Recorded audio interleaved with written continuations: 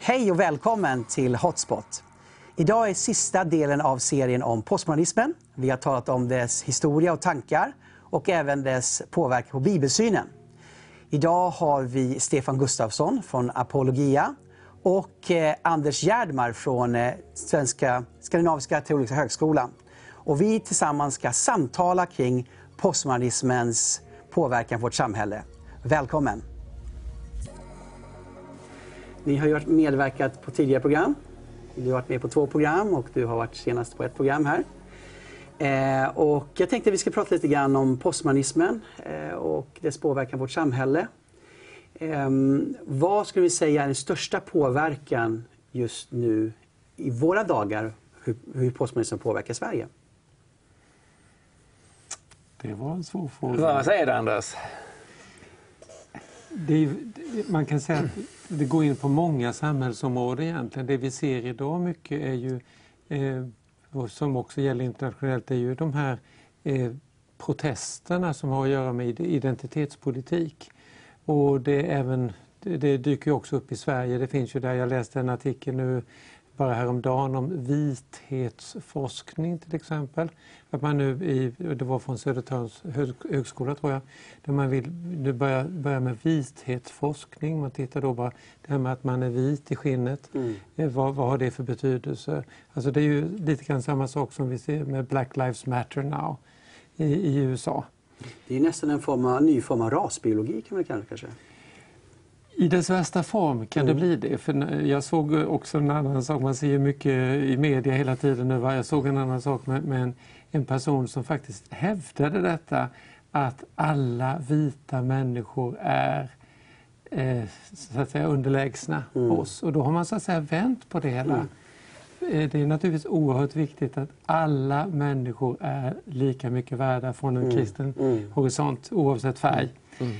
Men när man då så att säga, för att kompensera för det man upplever som, och som verkligen har varit ett förtryck, och det finns ett rasförtryck, när man då vill kompensera för det så gör man liksom tvärtom, att då blir man rasist åt andra hållet. Men det är väl också de här författarna, Ibram Kendrick tror jag sa det, att det enda sättet att upphäva gårdagens rasism är att diskriminera idag.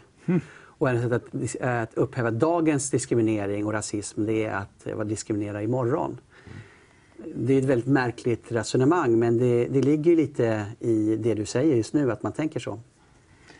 Precis, men det är just det där kompensatoriska då. Vi har ju det på naturligtvis det här rasområdet då, men vi har det på andra områden också. Om man tar din fråga hur vi ser det här, så är det precis som Anders säger, det finns flera olika sådana här konkreta områden där vi har fått en alldeles ny sorts diskussion som vi som har varit med ett tag verkligen säger att nu plötsligt diskuterar vi nya frågor eller gamla frågor på ett alldeles nytt sätt. Och de här konkreta diskussionerna om till exempel ras eller om sexualitet, om kön och så, de är ju då ett uttryck för en sån här grundläggande attitydförändring eller förståelseförändring, att man inte längre tror på objektiva sanningar och att vi hela tiden nu har rört oss in i det här subjektiva fältet och så hakar man tag i en viss specifik fråga och så sätter man igång och bearbetar den. Just det. Och frågan är då oftast kopplad till identitet, inte bara som individ utan som grupp. Och då tänker jag så här, ser vi en tribalisering, alltså att vi delar upp vårt samhälle i olika stammar som då kämpar om makten och utrymme och ekonomiska fördelar? Jag tror om man går tillbaka lite grann idéhistoriskt på detta, så ser man ju att det här har faktiskt en grund i postmodernismens, ska vi säga, barndom. Just det här att man vill bryta med det universella. Man vill bryta med det gemensamma. Att alla människor har någonting gemensamt, för det har vi ju faktiskt. Det är faktiskt så, det finns inte blått blod, utan allt blod är rött, som någon har sagt. Va? Och vi har någonting gemensamt, men vad postmodernismen ville göra, och Lyotard till exempel, som var en viktig filosof i början, han ville ju liksom bryta med hela det här tänkandet att det finns någonting övergripande. Man pratar om de stora berättelserna. Till exempel den stora berättelsen i Bibeln, att vi kommer alla från Adam och Eva. Vi hör alla ihop, så att säga, som människosläkte. Och nu vill man istället för detta då universella tänkandet, så vill man då ha in en pluralism istället mellan en massa olika grupper. Och de grupperna får i sin tur då manifestera sig själva och ska manifestera sig själva. Så och det här hör också ihop med, kanske återkommer till det här med vetenskapsideal och sånt, men det här är liksom en slags uppror mot det som finns i upplysningen av att söka, att man faktiskt tror att det kan finnas en sanning, att det kan finnas något som är rätt och så vidare. Och så lyfter man fram de här olika grupperingarna och stärker de här identiteterna. Och faktum är att då blir det ju en väldig konfrontation istället för en gemenskap. Och här är, ganska mycket går ju tillbaka till i postmodernismen, när man inte längre diskuterar en objektiv sanning, så gör man ju istället maktanalyser av olika slag när man tittar på hur är maktförhållandet. Och man förstås vill säga då, den som har makten har en agenda och förtrycker en annan och gör det ofta genom sanningspåstående. Och därför så måste man analysera makten. Och här finns ju en koppling då till marxismen, som ju har en maktanalys och som delar in i proletariat och arbetare å ena sidan, som är de förtryckta, och sen har vi kapitalisterna och de som äger produktionsmedlen å andra sidan. Och här ligger ju historiska sanningar i detta, att här har funnits ekonomiskt förtryck och socialt förtryck och orättvisor och sådär. Men då har du en generell bild här av två grupper som står mot varandra. Och det har ju postmodernismen, nu har man ju släppt mycket av den ekonomiska analysen, men man flyttar över den till alla möjliga andra sorters relationer. Man, kvinna. Förtryckta grupper. Det är förtryckta grupper, hetero, homo, förstås vit och svart. Och så har ju då faller ju samhället sönder i alla möjliga sorters grupper som påstår att jag är förtryckt av någon annan. Och det oftast är det då den vita mannen som blir då syndabocken, för han har ju suttit på makten, han har skrivit böckerna, han har skrivit historien. Vi ligger lite risigt till runt det här bordet. Ja, just det. Alltså heterosexuell, vit, europeisk, amerikansk man. Kristen. Det där är riktigt, riktigt läskigt idag. Alltså, att vara i den rollen. Och jag menar, vägen framåt här måste väl ändå vara att alla människor är lika värda. Jag har själv pappa till 3 döttrar. Det är klart att jag vill att de ska få alla möjligheter och så vidare. Det är helt självklart, va? Alltså, jag tror att det finns inte de här, ska vi säga, verkliga inneboende motsättningarna. Då har vi en annan tanke som har kommit mycket i postmodernt sammanhang. Just det här med att vi har de här könsmaktsstrukturerna till exempel. Att vi finns alla då i en slags könsmaktstruktur som bara finns där, så att säga. Och det är lite som är lite festligt också, det är detta att postmoderna vill ofta relativera saker. Alltså säga att men vi vet inte riktigt säkert, men vissa saker är väldigt sanna. Till exempel att det finns en könsmaktstruktur som då, där vi alla så att säga är fångade och vi sitter där, va? Jag tänker ofta att man är normkritisk, man är kritisk mot normer, man ska bryta normer. Men i praktiken vill man byta ut till sina egna normer. Så man är ju inte på riktigt normkritisk, utan man är bara kritisk till den norm som finns nu för att kunna få en annan norm istället. Andra sanningar. Ja, det är väldigt smidigt det där att kunna vara kritisk mot ett visst normsystem utan att fullt ut behöva försvara ett annat. där har ju postmodernismen ofta kommit undan lite för enkelt i diskussionen. Man med rätta identifierar en del orättvisor och saker som verkligen tål att diskuteras och kritiseras och så det bör ske förändringar och så vissa strukturer, vissa normer behöver man ju göra justeringar kring och förändringar kring. Medan andra normer är alldeles riktiga och bra förstås. Men om man då bara går in med normkritik och dekonstruerar och slår sönder och så i verkligheten måste man alltid införa någonting i det stället. Men om det mörkas, vad är det här för någonting? Så får vi en väldigt skev diskussion. För det som kommer efter kanske är väldigt mycket värre än det som man just har dekonstruerat. Just det. Jag tänkte på det här, vi talar om många av de här grupperna då, som minoritetsgrupper och så, har ju själva fått leva med mycket skam. Har ju då kanske blivit diskriminerade på olika sätt. Men i postmodernismen, det här maktskiftet nu som sker, så använder man ju själv skam som vapen. Det man själv utsatts för, och de tidigare förtryckta kan ju på ett sätt bli förtryckare i det här nya, framförallt vi kallar för cancel culture, att man tystar andra röster. Vad har ni för tankar kring det? Nej, men man brukar ju säga så här att varje lyckad revolution blir reaktionär. Så att när man väl har så att säga fått, när revolutionen har lyckats, ja men då kommer man till makten. När man har makten, ja men då vill man utöva makten.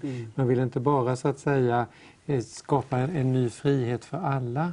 Och det är väl lite grann det som har hänt, och det ser vi ju också mycket, inte minst i USA, men vi har sett också i Sverige, till exempel i akademiska sammanhang, hur en person kan säga fel ord bara. Eller man kanske vägrar säga något. Vi har Jordan Peterson som blev världsberömd på det här, att han faktiskt vägrade tilltala en person som den personen ville bli tilltalad.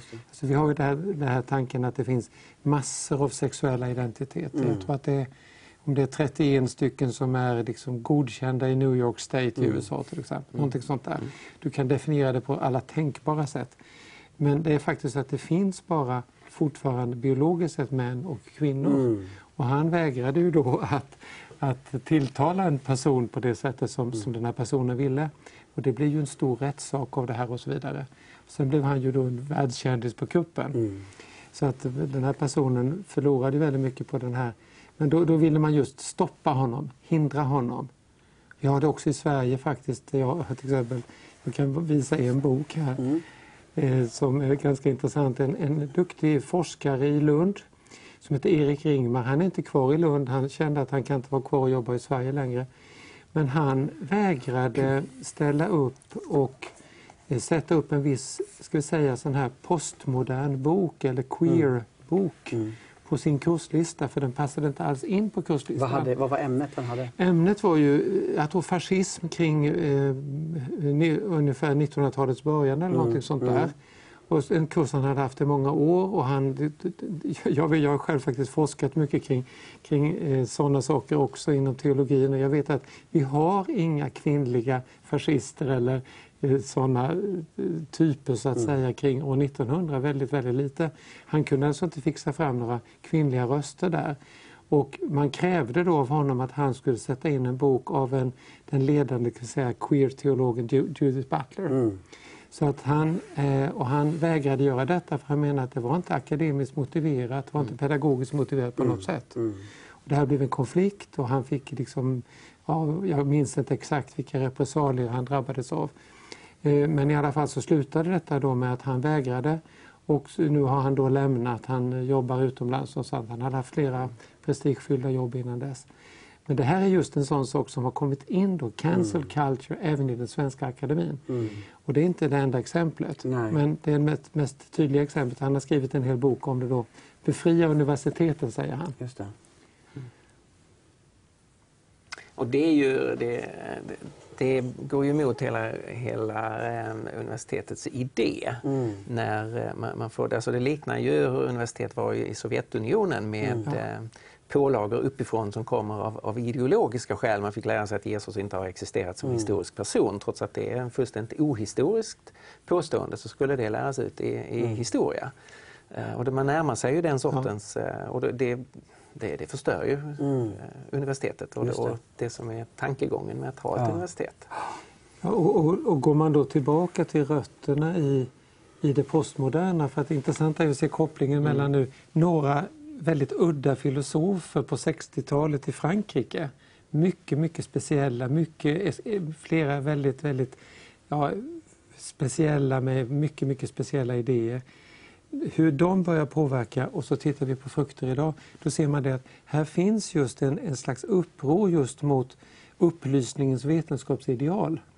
Där man faktiskt tror att det finns en sanning och vill söka den här sanningen. Det finns problem med det vetenskapsidealet, men grundläggande är det ju helt nödvändigt för mig som vetenskapsperson att vilja söka efter sanningen. Jag brukar säga till mina studenter att det finns en sanning att söka, men det är förfärligt svårt att få tag på den. Så behöver man alla tänkbara metoder, och man ska veta att man ser inte allting, man förstår inte allting så att säga själv. Utan man behöver en dialog med andra forskare och sånt där. Men grundläggande att man tror att det finns en sanning. Men detta trodde inte de här postmoderna filosoferna. Utan de var emot det här tänkandet.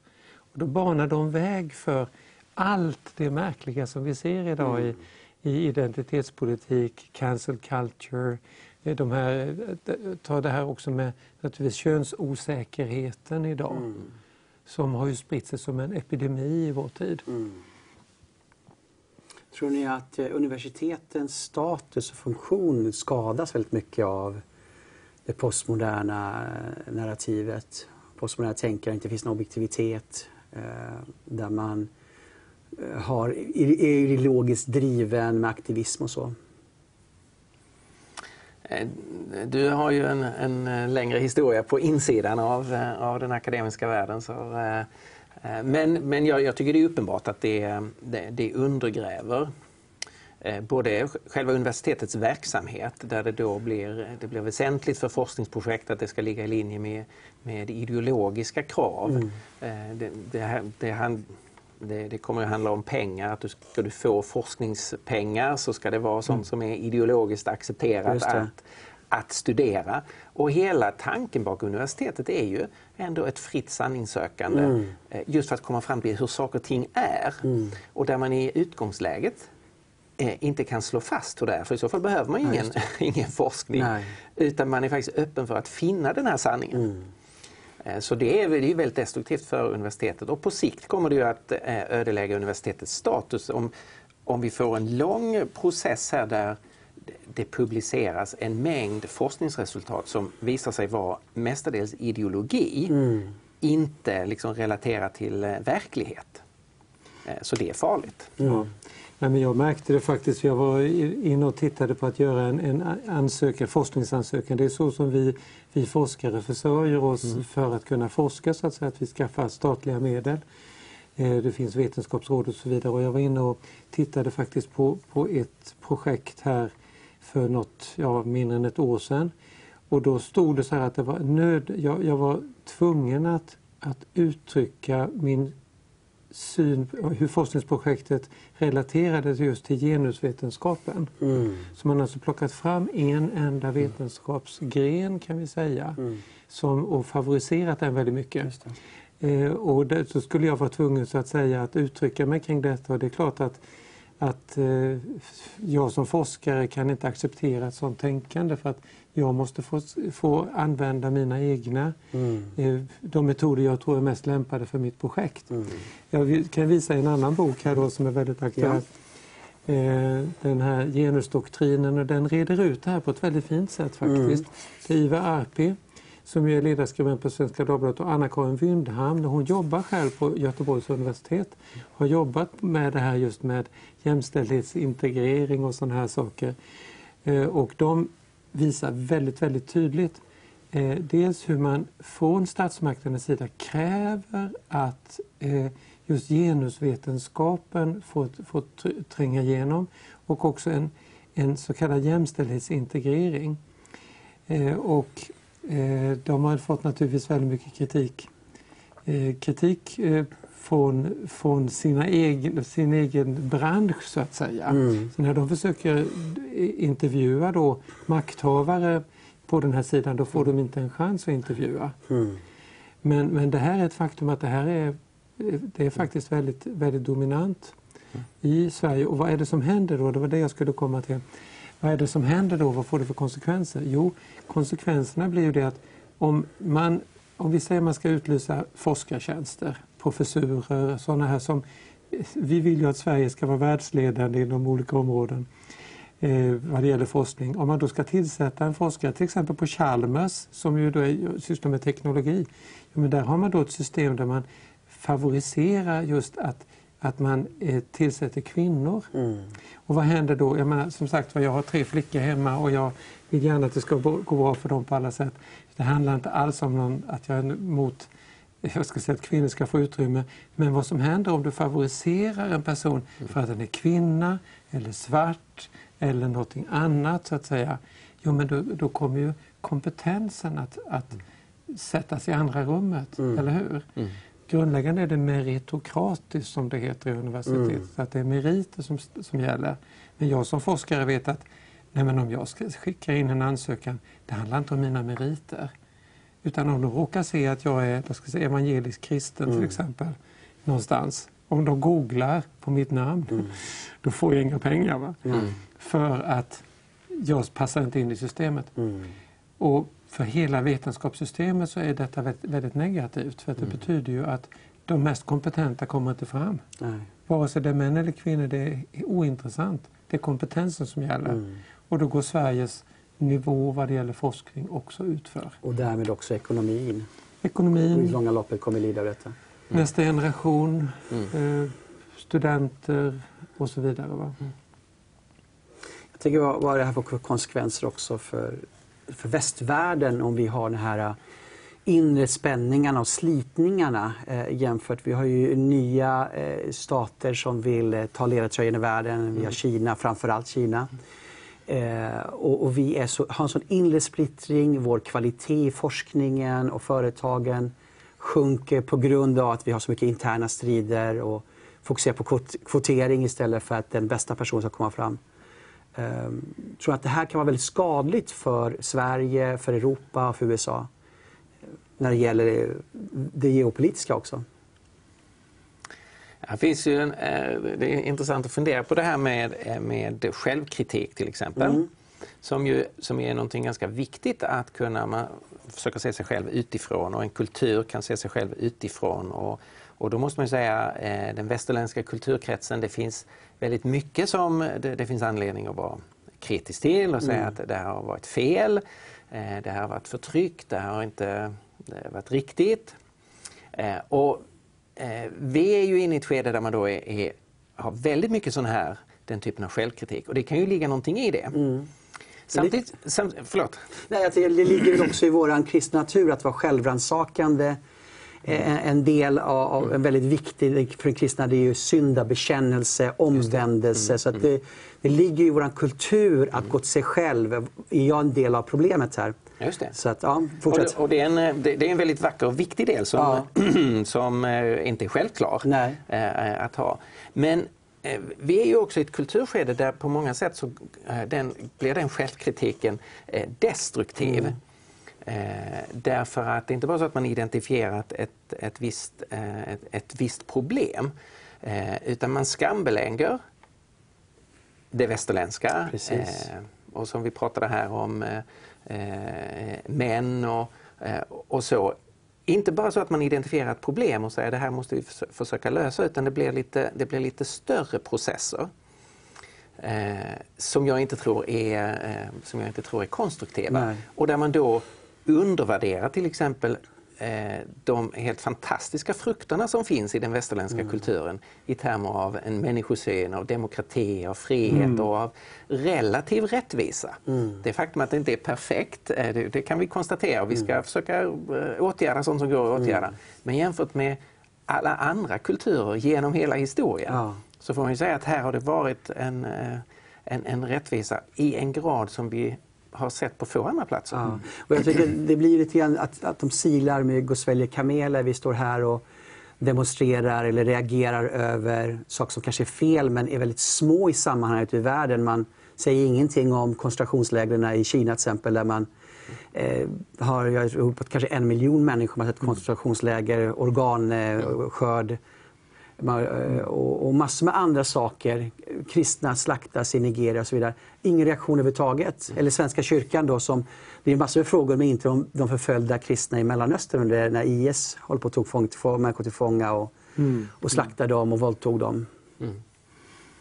Sen man tittar väl globalt också, om vi nämner det med vetenskap, så är det ju så här att Kina är fantastiskt framåt vad det gäller all naturvetenskap, teknik, oerhört produktiva. Och så att dels så naturligtvis så skickar de ju folk till väst för att lära sig allt vad vi kan, och så kommer de tillbaka. Och samtidigt som man då kanske inte satsar som man skulle i väst heller, just på grund av ett bortvittrande vetenskapsideal. Det där är också negativt naturligtvis om man tittar på just vetenskapsfrågor. Men det är klart, ja, så det är en aspekt som är viktig att titta på också. För att Kina, de går fram som en bulldozer i den vetenskapliga världen. Just det. Kommer folk vara villiga att gå till universitet och spendera 4,5, 5, upp till 6 år på ett universitet som kanske inte kommer ge dem jobb, som inte innehåller kvalitativ undervisning? Kommer det här istället kanske då företagen utbilda människor kopplat till liksom deras behov? Eller då försvinner ju också det fria forskandet som vi talade om tidigare, grundforskningen. Vad tror ni om det? Och i andra länder, i USA, du får betala flera 100 000 kronor för en utbildning, upp till 1 miljon kanske. Ja, just det.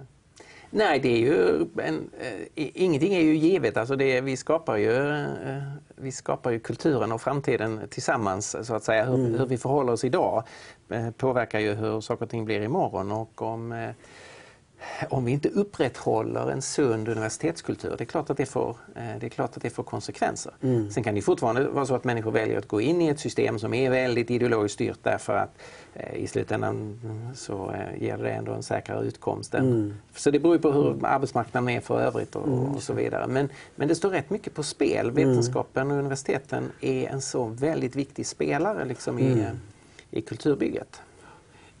Jag tänker ibland så här också, att vi då som ju är karismatiker eller evangelikala kristna och sådär, det är kanske vi som kommer att kämpa för ett klassiskt sanningssökande helt enkelt.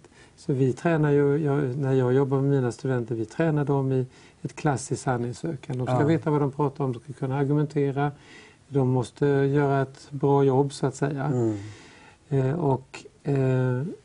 Där tror jag att det är jätteviktigt att vi får stå upp för de grundläggande värderingarna som vi har i det västerländska samhället. Jag tänker också en annan aspekt som det kopplar lite tillbaka till sånt vi berörde här tidigare, att i den här självkritiken som finns så kryper det in en väldigt konstig tankegång om skuld över generationerna. Just det. Och det är lite udda att den gör det i ett postmodernt tänkande som egentligen gör allting relativt och subjektivt. Så här är igen en sån här väldigt inbyggd motsägelse. Att man blir väldigt skarpt fördömande och framhåller någon sorts objektiv skuld då, fast gör det på att en viss grupp har en skuld för vad som har skett i tidigare generationer. Och det tror jag är ett väldigt destruktivt sätt att se. Man måste kunna se ärligt och erkänna det som, om vi nu vill tala om grupper, den egna gruppen eller den egna kulturen har gjort. Och man måste kunna se det i ögonen och erkänna det. Men det är en lite annan sak än att hålla en individ ansvarig för det som den förra generationen gjorde. Eller för den delen hålla en hel generation som inte själv har utfört det där. Onda, hålla den ansvarig. Och det tror jag är en farlig väg. Det är inte farligt att klumpa ihop människor också, att säga ni som män, eller vi kan ta etniska grupper eller vad som helst. Man klumpar ihop, man skapar syndabockar, har inte varit så värst positivt någon gång i historien. Det har lett till mycket förföljelse. Jag tänker också på att tankar och ord man uttalar idag kan slutligen sen leda även till våldshandlingar. Så att idag kanske det är bara en debatt och om några år så sker det regelrätta angrepp på en grupp som man liksom då har börjat även skapa ett hat mot. Vi har ju ett exempel som berör mer, ska säga, kulturen lite bredare, det är ju det här med att man har velat riva statyerna nu då. Som vi har sett väldigt mycket från USA, men vi har ju också haft faktiskt folk som har föreslagit att man skulle riva ner statyer av Carl von Linné. Ja, just det. För att man menar att han var rasismens fader, vilket ju inte alls stämmer.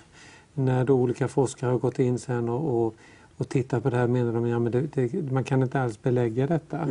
Men just det här på något sätt att man vill riva ner saker och ting som på något sätt som man tycker är hotande på något sätt. Men man ska inte glömma det att hade vi inte haft Linné och det han faktiskt fortfarande, vad jag kan förstå, jag är inte alls botaniker, men jag förstår så hans sexualsystem är fortfarande själva grundbulten i botaniken. Att vi kan inte bara göra oss av med vår historia så att säga. Sen ska man naturligtvis kunna då med sakliga argument kunna titta, hade Linné fel på någon punkt? Ja, men det kanske han hade, låt oss då adressera det. Men varför ska vi riva ner statyn så att säga? Sen förstår jag ju då om man inte vill ha statyer av Hitler i Tyskland och så, det finns gränser. Jag är fortfarande illa berörd när jag ser en staty av Lenin som finns i de här gamla för detta kommunistländerna till exempel, att man inte gör sig av med dem. Så visst, det finns någonting i detta. Men vi behöver en saklighet och det är så att vi bygger på någonting som någon annan har, en grund som en annan har lagt hela tiden. Det är så historien ser ut. Ja. Och det är ju så att om 100 år när folk tittar tillbaka på oss så kommer man ju se att vi inte var en perfekt generation. Nej. Och det är klart, då kan man sudda ut alla spår av oss. Ja. Men hela tänkandet leder ju till att mänskligheten inte får någon historia. Nej. Utan varje ny generation ska starta helt blankt. Som om det inte fanns någonting, åtminstone inget negativt i människans historia sen tidigare. Och det blir en väldigt sjukt förhållningssätt till att vara en del av mänskligheten. Ja. Så man behöver ju acceptera att människan har den här dubbelheten av gott och ont och så lära sig av det. Inte försöka dölja det eller sudda ut det. Och sen klart finns det massa diskussioner på vilket sätt, hur ska vi tillåta att det manifesteras. Och där finns det, som du säger, gränser förstås. Men Carl von Linné... Jag tycker det här också uttrycker det för puritanism. Alltså man måste vara så ren och renlärig och så perfekt i de här dogmerna. Så att om man tittar tillbaka till historien ska liksom allt rensas ut. Så det är nästan som så att Trotskij ska rensas ut från bilder. Vi har likadant idag, att alla de som är obehagliga ska rensas bort och inte synas. Alltså jag glömmer ju aldrig när jag kunde besöka Auschwitz för ett antal år sedan. Vilken otroligt stark erfarenhet det var. Att man liksom kan nästan inte hålla sig när man berättar detta. Va? Men det står ju som ett minnesmärke som är oerhört viktigt. Att få se det här med Arbeit macht frei och se vad det här betydde, vad den här fruktansvärda lögnen och så vidare. Det är viktigt att bevara också minnen faktiskt som är negativa. Och det gör man ju, om vi tänker Tyskland till exempel, de är väldigt duktiga på det här att just de bearbetar sin historia genom att vara väldigt, väldigt noga med just dessa minnesmärken över saker och ting som gick fel. För kan ju framtida generationer förneka att det existerade. Exakt. Jag tänker likadant med slaveriet i USA, att du måste ha vissa symboler för att påminna kommande generationer, så de säger att nej, men det här har aldrig existerat. Och där finns det också i USA finns det ju en motrörelse nu då mot just Black Lives Matter av svarta som säger nej, vi kan inte gå den här vägen, vi kan inte vara ute och slå sönder städerna eller för ska säga förstöra en annan svart persons livsverk genom att bränna upp deras butik eller någonting sånt där. Utan det måste finnas en väg framåt. Och där tycker jag det är just väldigt viktigt när du nämner det här med att man hela tiden ska så att säga, göra upp med det som är bakåt, men låt oss tänka framåt istället. Vad gör vi nu? Hur skapar vi bästa förutsättningar för varje pojke, varje flicka, oavsett färg, oavsett förutsättningar, att få utvecklas och bli den som Gud har tänkt den ska vara. Och att man inte söker konfliktlinjer med andra grupper, utan vad har vi gemensamt? Hur kan vi gå framåt tillsammans? Och jag tycker ju man ser då exempelvis medborgarrättsrörelsen faktiskt innan, men konstitutionen sa ju att alla människor är lika inför Gud och lika mycket värda. Låt oss göra konstitutionen. Och på så sätt så fick man ju bort diskrimineringen, att de svarta var lika mycket värda. Och idag har vi ju många svarta som har höga positioner, domare, vi har haft en president och så vidare. Medan det här postmoderna söker till konfliktlinjerna, vad som skiljer oss åt. Och där är ju, kristendomen har ju ett unikt bidrag på många olika punkter. Alltså både själva utgångspunkten att vi alla är skapade till Guds avbild, oavsett våra individuella olikheter. Men också genom korset att försoning är en så avgörande tankegång. Om man tänker den urkristna rörelsen, som ju till allas förvåning fick en sån explosionsartad växt.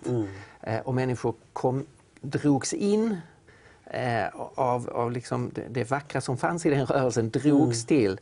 Och då var det ju väldigt mycket människor från en förtryckssituation, alltså fattiga, slavar, kvinnor, människor förkastade av olika anledningar, som fann bejakelse, som fann gemenskap och som fann en försonad gemenskap av bröder och systrar som oavsett bakgrund möttes utifrån tron på Kristus, och där man kunde säga, här är inte jude och grek, här är inte man och kvinna, här är inte slav och fri. Alltså alla de där konfliktlinjerna och förtryckssituationerna, utifrån Kristus så fanns det en försoning, och så kunde man som en gemenskap då börja röra sig mot någonting bättre. Och det är ganska intressant, det adresserar både kön, klass och etnicitet i bibelversen som Paulus citerar där. Eller Paulus säger. Jag tänker, när du säger detta så tänker jag också på vad var det som var den liksom stora frågan för de första kristna? Jo, det var ju just relationen mellan judar och hedningar. Alltså att kan vi vara tillsammans?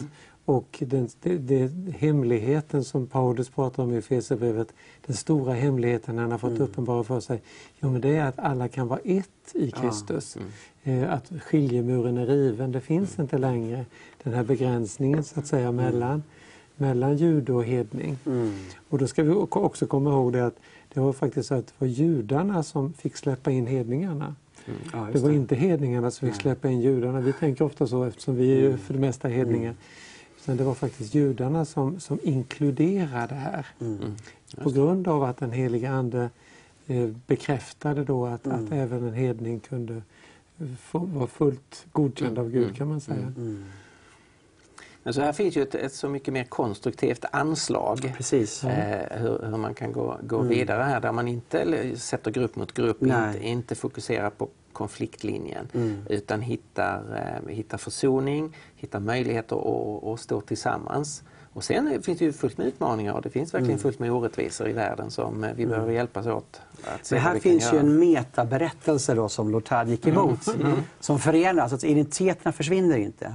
Jag identifierar som man, jag är som kvinna, jag identifierar mig med min kultur, jag identifierar mig vad du är för någonting som jag ändå har som en identitet, för alla människor måste ha en identitet. Men det finns någonting över som förenar mig med människor som har andra identiteter. Precis som du sa då, att det är ett förenande och ett försonande budskap. Och just när vi har gjort fel, vi kan erkänna fel, vi kan självrannsaka oss. Men det finns nåd, det finns försoning och det finns en väg framåt tillsammans. Just det. Och inte att jag ska driva ner dig från din maktposition och ta din maktposition istället. Nej, då får man väl säga också att det finns väl ingenting så inklusivt egentligen som den kristna församlingen. Alltså jag tror man kan gå på i stort sett vilken kyrka som helst, så ser man ju att man har, i alla fall där jag brukar gå på söndagarna, det är väldigt blandat. Alltså där har vi alla sorters människor, både socialt, med vad det gäller etnicitet och så vidare. Och så det är verkligen en grundbult, och det är väl kanske det som händer också med i den första pingsten. Just att det som Babel splittrade, nu är vi inne på teologi, men det som splittrades vid Babels torn, att man inte kunde så att säga kommunicera med varandra, det förenades med den kristna församlingen, med pingsten. Ja, det är ju så intressant för när man återberättar det där som hände i Jerusalem så räknar man ju upp en mängd språk och folkgrupper. Här vi är, och så kommer det en lång lista som en bibelläsare kan tycka vilken tråkig uppräkning av olika länder och språk och så. Och så var och en får vi höra om Guds underbara gärningar på vårt eget språk. Så det sker inte det som ofta har skett i islam, att här ska allting likriktas, allting ska vara den arabiska kulturen och det arabiska språket. Utan man bejakas i sin särart. Men samtidigt så förenas man som ett Guds folk. Så i kristen tro finns det här helt unika resurser för att börja ta tag i de här, det som annars ställer grupp mot grupp, folk mot folk. Jag tänker, vi pratade tidigare, du och jag Stefan, inte på programmet, men ett annat tillfälle, vi ringde varandra. Att du jobbar med Credo 1992 och jag frågade, ser du de kullar som kommer nu, som du undervisar, är de mer påverkade i sitt tänkande, postmoderna tänkandet och mindre bibliska än de var 1992, eller ungefär samma? Enkel fråga. Klart svar. Det är en ganska stor skillnad. Om bibelkunskapen har sjunkit och förståelsen av ett bibliskt helhetsperspektiv det har gradvis gått ner, så har å andra sidan påverkan från postmodern tänkande och en sekulär kultur, det har på motsvarande sätt stigit. Och det gör ju då att diskrepansen är ganska dramatisk. Och måste bli en krockar också. Ja.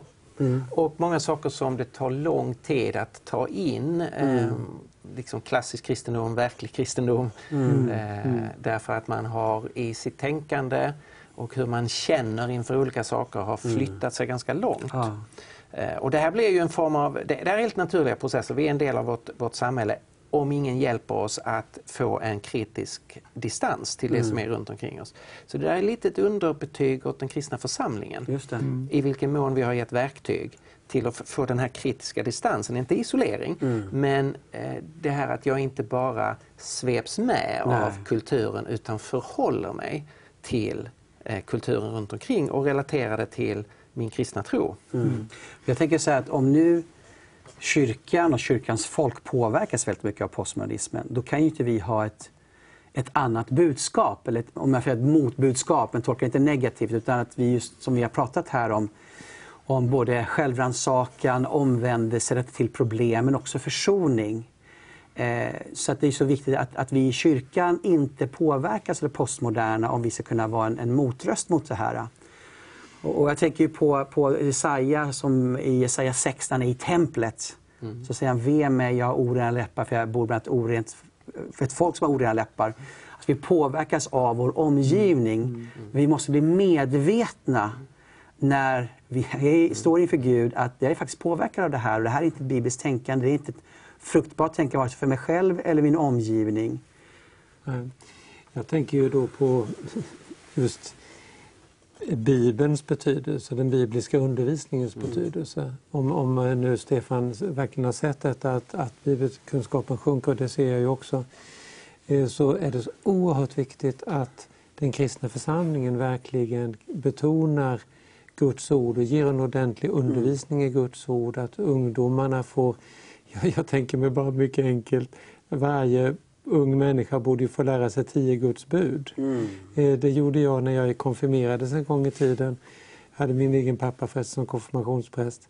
Och han etsade in de här buden och vi skulle kunna dem utantill och vi skulle faktiskt kunna Luthers förklaringar också. Och det tycker jag var bra.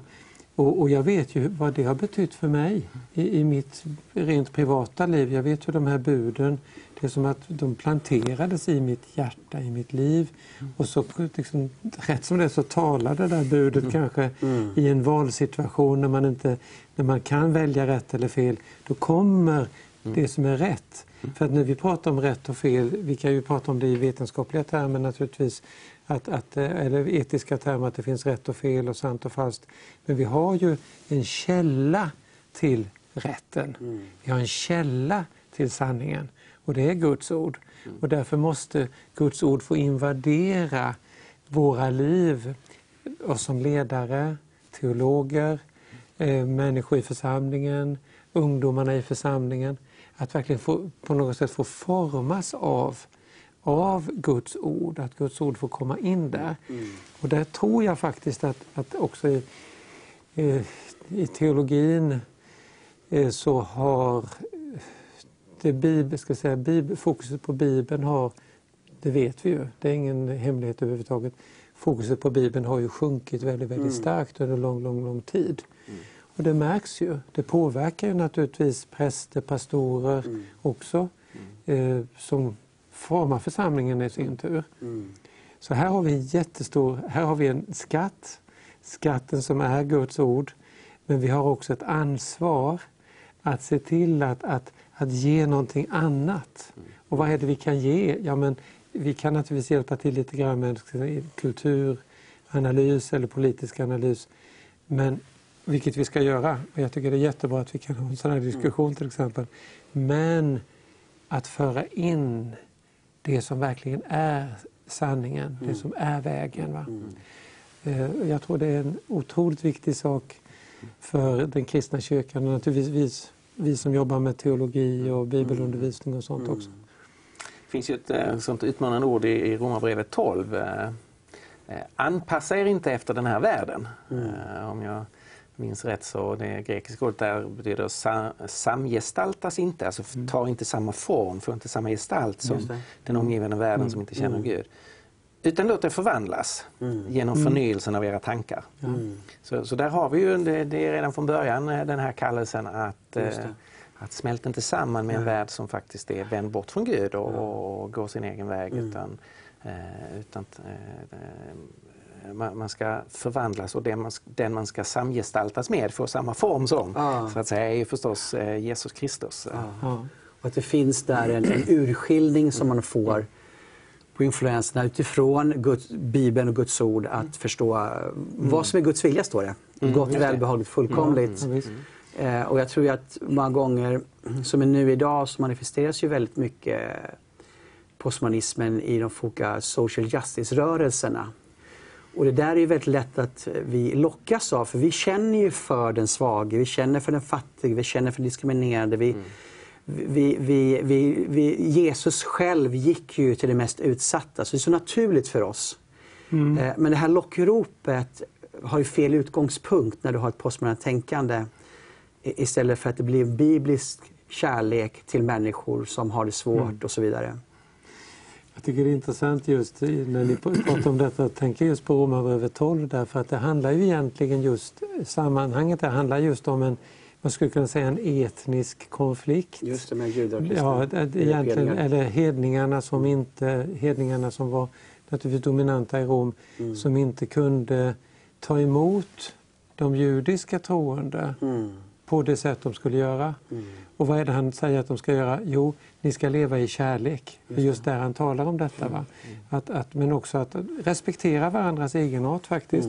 Om de nu inte vill, om de vill äta grönsaker till exempel, eller om de vill iaktta vissa fester, ja, men låt dem göra det. Men älska dina bröder. Det är så att säga det kristna svaret på den här identitetskonflikten på något sätt. Så att där har vi ett direkt ord, kan vi säga, att använda för detta. Just det.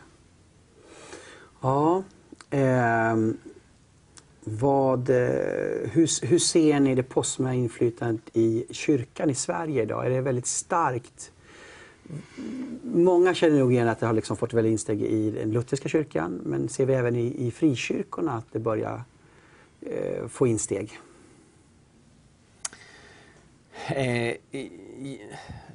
Det finns ju undantag på båda sidor, så man ska ju vara försiktig med att generalisera för mycket. Men det är alldeles uppenbart att det finns postmodernt inflytande över hela linjen. Och det finns i den grundläggande attityden att man gör tron mer enbart individualistisk, och den utgår från min känsla och min upplevelse, och det här är min bild av Gud. Mindre relaterat till hur presenterar Bibeln vem Gud är, hur ser vi att Gud är utifrån vem Jesus är. Så det finns det här liksom draget mot det subjektiva, och det visar ju sig sen i vilka konsekvenser man drar bekännelsen till Jesus. Om Jesus är vägen, sanningen och livet, ingen kommer till Fadern utan genom mig, så finns det ju då teologer som gör om det och säger ja, för mig är Jesus vägen till Gud, men det behöver ju inte vara för någon annan. Det här ska tolkas i en sån här subjektiv anda.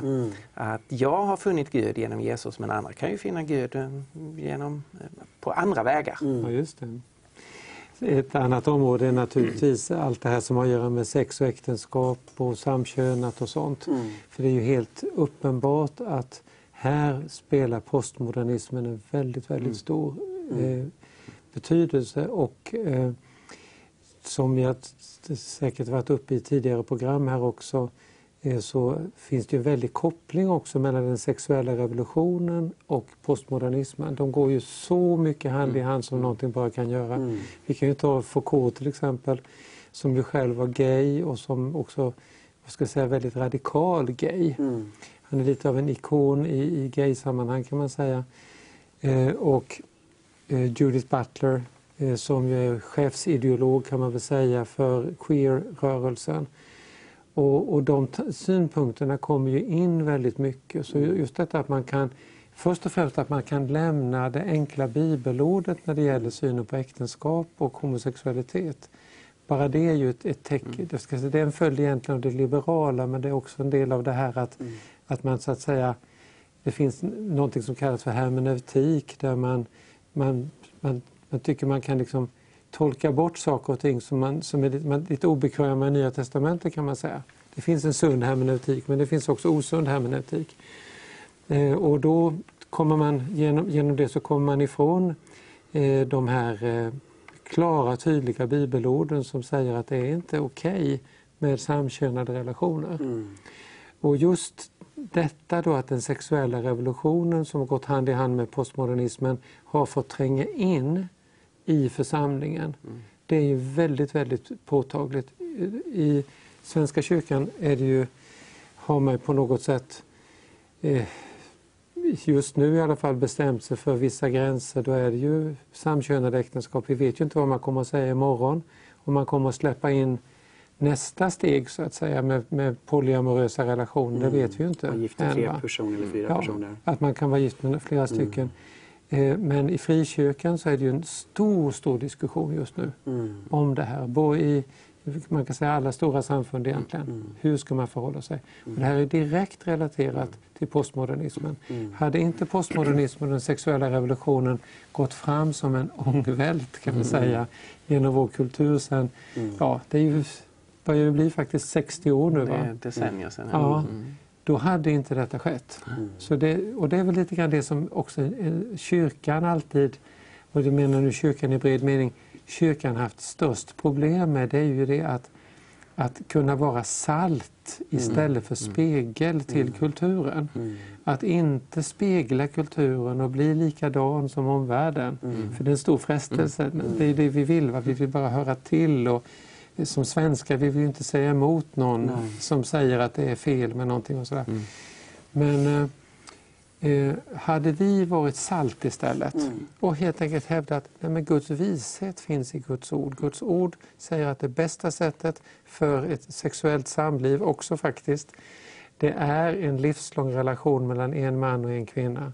Det finns också stöd för detta även i sexologi så att säga. Hade vi kunnat säga detta och stå för det här väldigt, väldigt tydligt, då hade det sett annorlunda ut idag. Du nämnde det här med hermeneutik, tolkning, och jag tycker det är ett väldigt bra exempel. Alltså, alla texter måste tolkas. Man kan inte vara så naiv och säga att det är bara att läsa som det står. För att om man analyserar det här så varje läsning blir en tolkning. Så därför måste vi syssla med hermeneutik. Men det klassiska sättet är ju då att när jag ska tolka en text så är det författarens intention jag ska försöka komma åt. Den som har skrivit den här texten, vad är det den personen vill förmedla? Och det är målet med min läsning, med min tolkning av texten, att komma åt det, oavsett vad jag sen själv tycker om det.